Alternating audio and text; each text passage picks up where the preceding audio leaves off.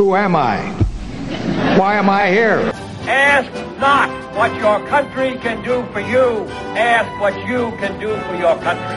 I shall not seek, and I will not accept, the nomination of my party for another term as your president. Tear down this wall. And the wall just got 10 feet taller. We're going to California and Texas and New York. And we're going to South Dakota and Oregon and Washington and Michigan. And then we're going to Washington, D.C. to take back the White House. Ah! It's happening, folks. International relations and election shock therapy. Let's do this. So happy. Hey, I'm so happy. Hi, everybody. My name is Chris Moore, and this is Election Shock Therapy. Thanks for joining us. Here to hear my rambling musings about international relations are Andy Bramson and Matt Kukum. Mitch Crum heard we were talking about international relations and pulled the ripcord. He is gone.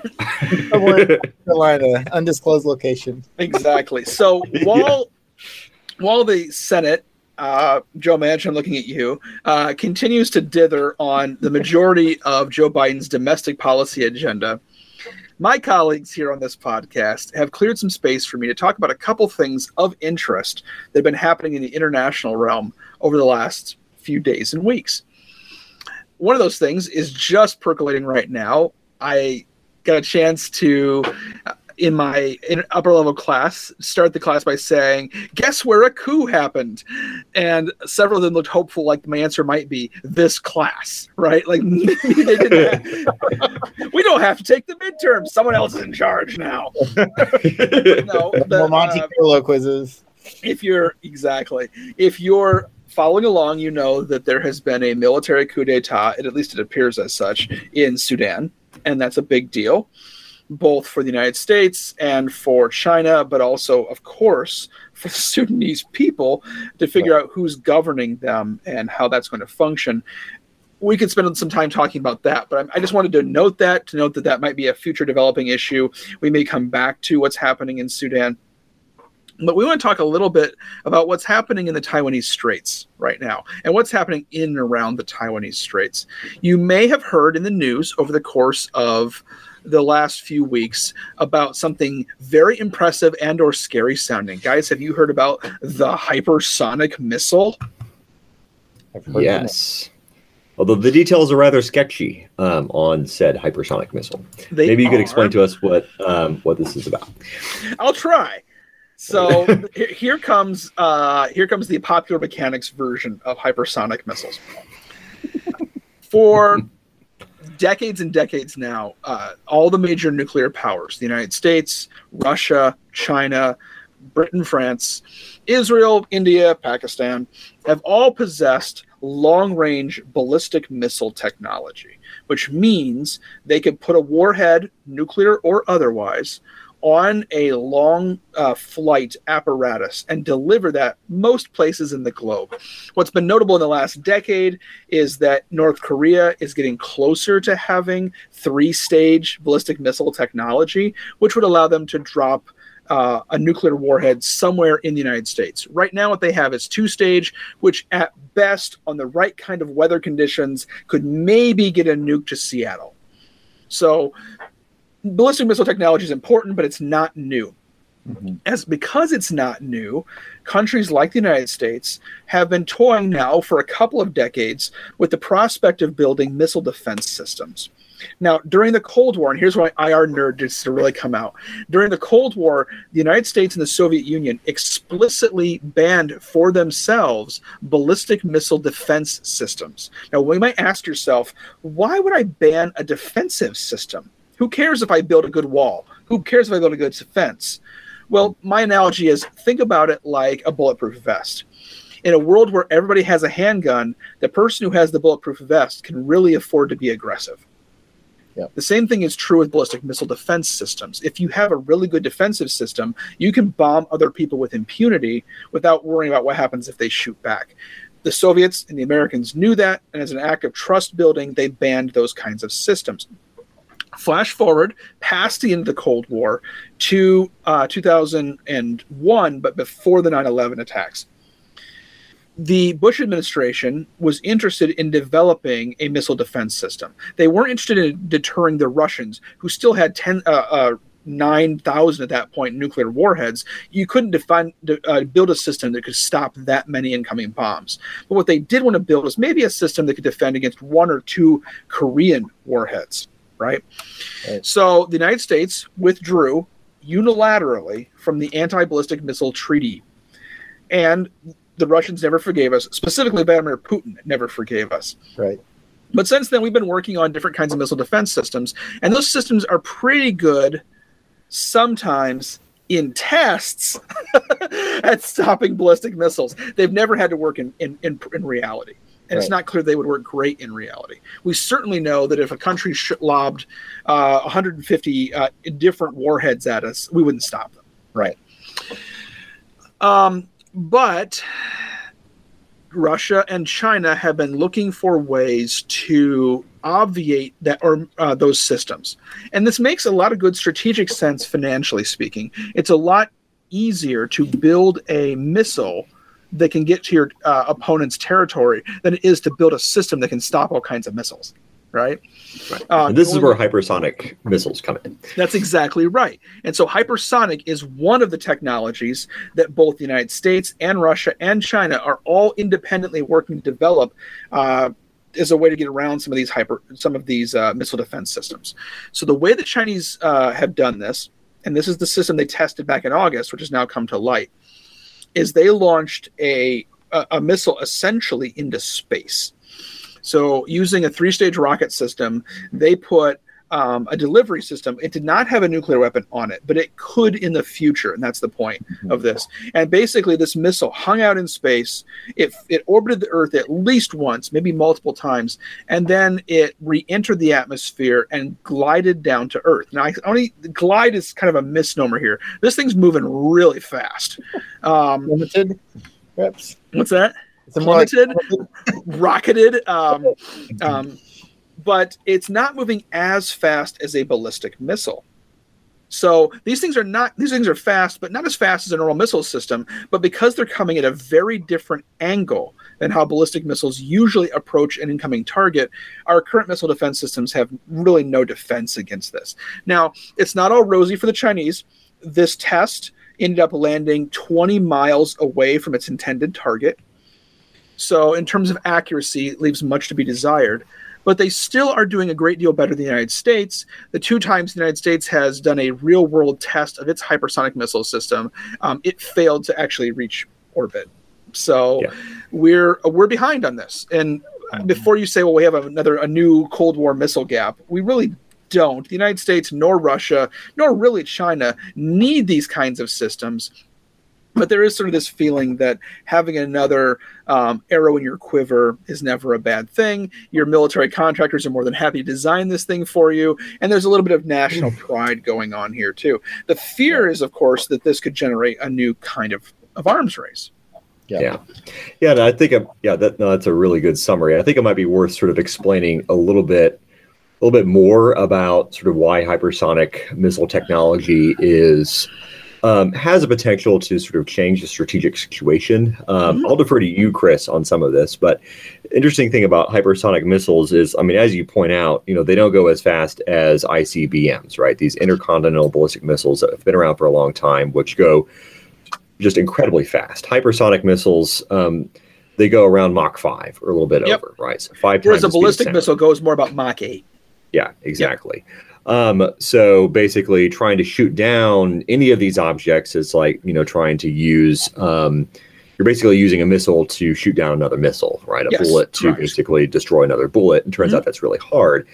ICBMs basically have pretty defined trajectories, which allows us to know, and generally a lot of times they come because of the curvature of the Earth, they're going to come like over one of the poles, probably the North Pole. That allows us to predict pretty easily, and then shoot down, some of these rogue ICBM reentry vehicles, right? But the thing about different sorts of hypersonic technologies is that they can fly lower, potentially.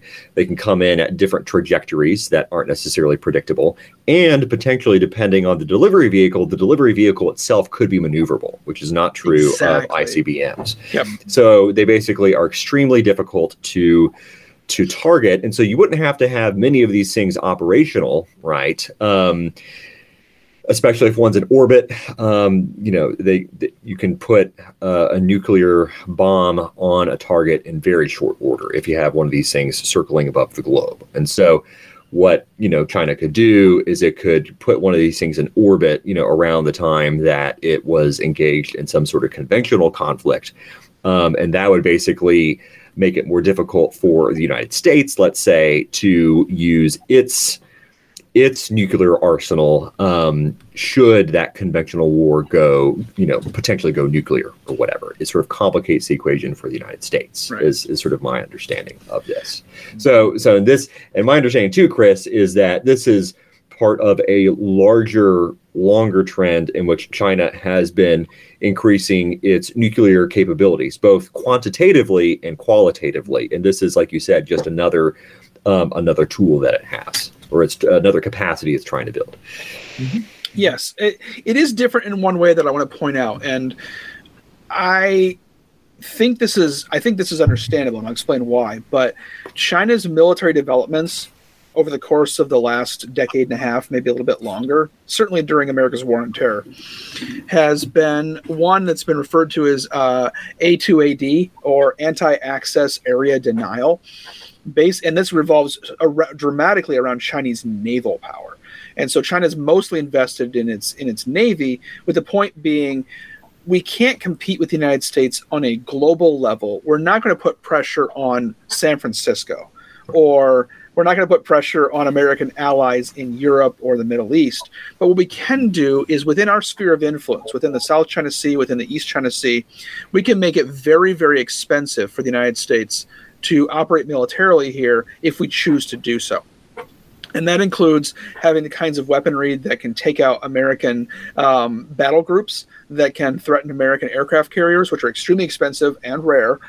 And so if they could relatively cheaply cripple very, very expensive American equipment, which right now it seems like they can, that makes a prospective military conflict on China's borders really unappetizing. The United States has responded to that by developing allies, by coordinating with India and Australia and Japan, and really trying to leverage some of our advantages, which include our alliances, which we have in great variety and China really doesn't, but also to try to negate some of these anti-access area denial strategies. Why this is different is, generally speaking, hypersonic weapons are not A2AD kinds of weapons. These are designed for global deterrence. So another way of putting that more pointedly is, this is not the kind of weapon that China would use to take Taiwan back by force. This is the kind of weapon China would threaten the mainland of the United States with if the United States tried to stop them from taking back Taiwan by force. Right. That's a good distinction. And of course, that is relevant once again, because the China-Taiwan issue has come back to the forefront. So my question is, so the U.S. has been trying to develop its own hypersonic technology. Yes. For decades, actually, with mixed success, and they've explored some of the different options for hypersonic technology. China's particular technology is just one type of hypersonic technology that you could use to deliver. Yeah, for example, the Russians have been experimenting with sea-launched, essentially hypersonic torpedoes, which sounds like a James Bond thing, but really what it means is subs are really hard to track. They're really hard. They're especially hard for missile defense systems. So a Russian sub could surface, launch a hypersonic torpedo or missile at that point, and be able to obviate localized defensive missile systems. Right. So my question, I guess, Chris, is maybe twofold. Do you think? Do you think in some sense we're in kind of an arms race, if we want to use that term, with China to develop competing capacities that can address the growing capacities of the other side? So there's this incentive for each side to basically continually develop its capacities quantitatively and qualitatively. So that's the first sort of big picture question. The second question is, what is the U.S. how is it sort of currently responding to the Chinese? And what do you make of things that we've heard from the Biden administration? For example, in the press conference back last Friday, Press Secretary Jen Psaki talked about how we actually welcome sort of stiff competition with the Chinese, which seems exactly wrong-headed. You don't want competition. You want to blow the competition out of the water, right? You want to have vastly superior capabilities to your enemy, not hope that they're going to be competitive with you, right? So we sort of explain, just generally what the situation is, and then what we know about how the Biden administration's responding. Matt, you're telling me you're not one of those people who goes. Oh, go ahead, Andy. I was just going to say, that does feel like an argument that comes from weakness, right? Like, you say that you want good competition when, in fact, you have no choice. Like, they are competing. They're doing a good job. Like, we're glad our opponent is strong. It's going to ultimately make us stronger. But, would we love to be crushing them 60-0 on the football field? Yes, we would. But we can't. So we're going to revel in. But it's just such a lame thing to telegraph, right? Yeah, totally. Wow. Chris, go ahead. You have something. Yeah. I guess I would be less interested in reading into Jen Psaki's statement about. I totally agree. But she was literally reading off notes and referencing what the SecDef was sort of saying, right? So what is the Biden administration's view of this? Because we're getting mixed signals from the Biden administration on a variety of foreign policy. Well, I'll talk about what the Biden administration is doing, but I want to talk more technically about whether or not we're in an arms race. I would definitely suggest that we are in strategic competition with the Chinese. We have been talking since the Trump administration. Since the early part of the Obama administration, about pivoting towards Asia. Now, a couple of those pivots were half-hearted attempts. The attempt under the Obama administration with Secretary of State Hillary Clinton, frankly, just didn't happen because the Obama administration kept getting pulled back to the Middle East, kept getting pulled back to Iraq and Afghanistan. But both Republicans and Democrats have been interested in reallocating American strategic assets and strategic force and strategic attention towards China and away from the Middle East. And there's all kinds of good strategic reasons for doing that, not to mention the fact that America is increasingly oil independent from the Middle East. But the ability of the country, let me say it this way. The United States is probably not in an arms race with China for a couple of reasons. One, our military spending hasn't really responded to Chinese military buildup. Military spending has not dramatically increased. In fact, military spending has declined somewhat under the Trump administration, and at least the first Biden budget also sort of institutionalized some of those declines. Now, Congress regularly appropriates more money to the military than the president asks for, and that happened in this last term as well. So it's called topping up, and really Congress is putting more money behind the military, and that makes good domestic politics. You want to fund those soldiers and those bases and those industries that are in your district, and that's why that happens. But we're not really responding to the Chinese per se, even though there are military thinkers who would very much like us to do so. Where it's happening is not really in hypersonic technology. Where it really needs to happen is in naval deployments.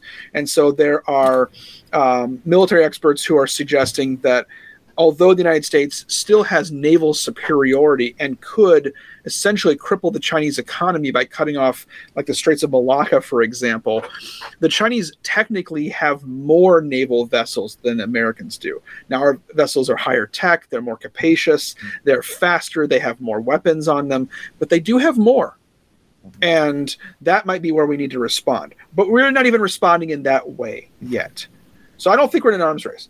But I think it is a strategic competition. And where it's playing out most dramatically are the ways that are less sexy. So hypersonic missiles sound terrifying. But what we really need to be paying attention to is alliance force structure, which is boring. But coordinating with the Australians and the Indians and the Japanese on how we coordinate our forces probably matters a whole lot more. And likewise, I think cyber warfare matters a whole lot more. And that's something that we've already seen in our electoral systems, which can be incredibly debilitating if we're unprepared for it. Mm-hmm. Yeah, we should probably do a whole podcast on just cybersecurity. Yeah. But I'll say one more thing, and we can wrap with this. I think an important question that we have not answered yet, but political scientists are working on, is what is China's behavior in relation to not just its current level of power, but its prospective future level of power? There has been the dominant conventional wisdom over the course of the last 20 years is that China is growing dramatically in power and has no real end in sight to that growth of power, and will eventually surpass the United States. And this is hegemonic transition, that the position the United States occupied through the latter half of the 20th century, we will cede at some point to China, and the next century will be a Chinese century. Increasingly, though, mostly amongst American scholars, but increasingly, we're starting to hear takes and saying, well, are we so sure about that? The Chinese economy is slowing down dramatically. China has a looming demographic crisis, meaning there's going to be a lot of people moving out of the workforce with a smaller population to support them. They have not liberalized their political system to meaningfully make policy changes. China has heavily urbanized, but at great cost to their environmental goods, at great cost to their middle class, who at some point wants to mobilize their economic attainment into real valuable goods. And they're not well suited to surpass the United States. In fact, people are trying to say perhaps they won't surpass the United States in any meaningful way over the course of the next several decades. And that raises a question: does China behave differently if they realize they're at peak power as opposed to a future peak prospectively? Right. Yeah, exactly. And some of those scholars have been saying that, if China does think it's at its peak or approaching its peak, and it really wants to, take back Taiwan, right? And they know, the window of opportunity is better, within the next 5 to 15 years as opposed to the next 20 to 30. Would they, maybe the incentive is they take it sooner rather than later, right? Because they can't predict exactly what's going to happen as far out, and things don't look as good for them as far out. Which brings us ultimately back to Andy's question, which is how committed is the Biden administration to defending Taiwan?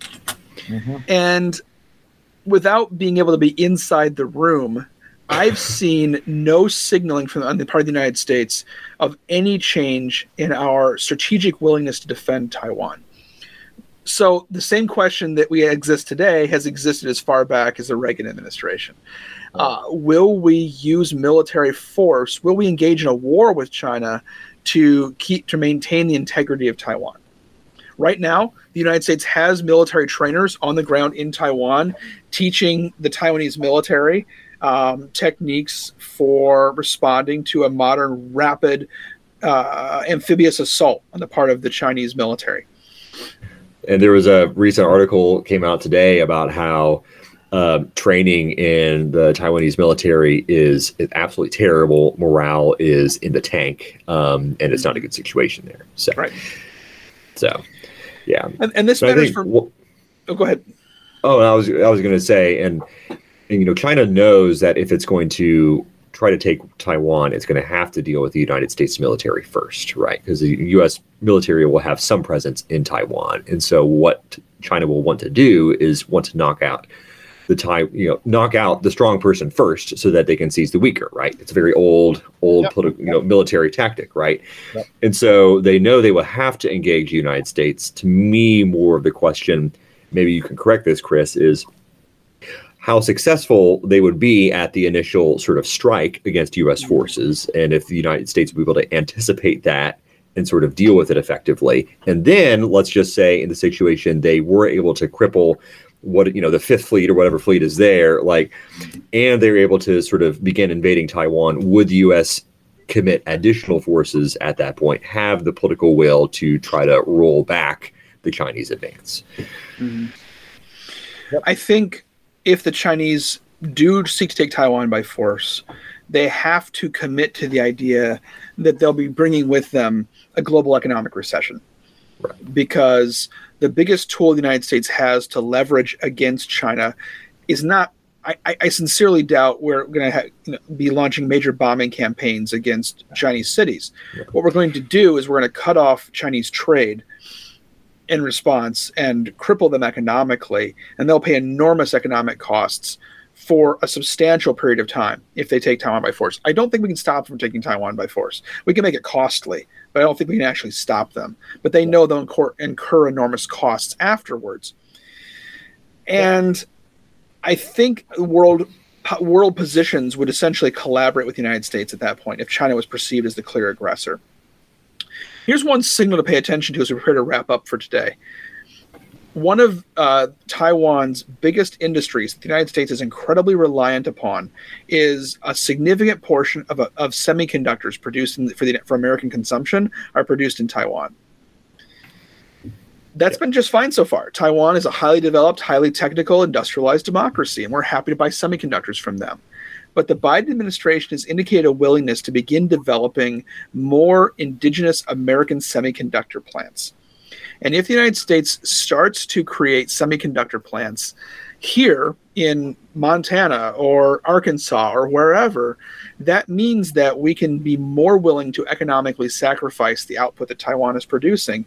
And that would signal to Taiwan and also to China that Taiwan is less in our strategic core interests. Yeah. My other question, and I know we got to wrap, Chris, is I've heard it expressed before, and again, this is outside my wheelhouse, but I mean, let's just say China is able to deliver a knockout punch and successfully seize Taiwan. Yeah, there's a lot of casualties. Will there be political will in the United States? And they say, look, and now we seize Taiwan, and now we're open for business, right? All the assets that we seize, like that's all we want. We've gotten what we want, and we would like to restore sort of normalcy, right? We have just taken back, a part of our country that has always been a part, right? And that's the language they've been used, right? So world history is full of examples of appeasing aggressors, right? World War II, right? What's to say the United States and other countries are like, yeah, we could try to cripple the Chinese economy, but in doing so, we're going to cripple our own economies, right? Is there really going to be a will to punish China economically? Is economic deterrence really going to be effective? Great question. I wish I knew the answer to that. I'll only add, as of right now, a aggressive stance towards China is one of the most bipartisan issues in Congress and in electoral politics. Americans support a aggressive stance towards China, and the Republican and Democratic parties are happy to line up behind them as well. So if that were to happen in the near term, I think the answer is there is political will. But as soon as it starts to actually cost Americans something, right. The question is which party balks first. And you could imagine the Bernie Sanders wing of the Democratic Party or the Donald Trump wing of the Republican Party saying, you know what, this is actually about American values, and all the Chinese people are together, all the Chinese people are happy. Let's move on. Yep. Yeah. Okay, we got to go, guys. Thanks. I feel good. Doesn't this feel good to talk about international politics? It feels good, doesn't it? Yeah. For those of you who can't see this, Zoom meeting, Chris is all but bouncing in his chair. So you've been listening to Election Shock Therapy IR edition. We'll be back in your feed next week with another brief podcast. Thanks for listening to us. Please check out the channel. There's great stuff from Video Store to Tweet Victory and lots of other things coming down the pipe. Thanks for listening to us. You can always reach out to our podcast at electionshocktherapy@gmail.com. Thanks for listening. And until you hear from us again, go Royals.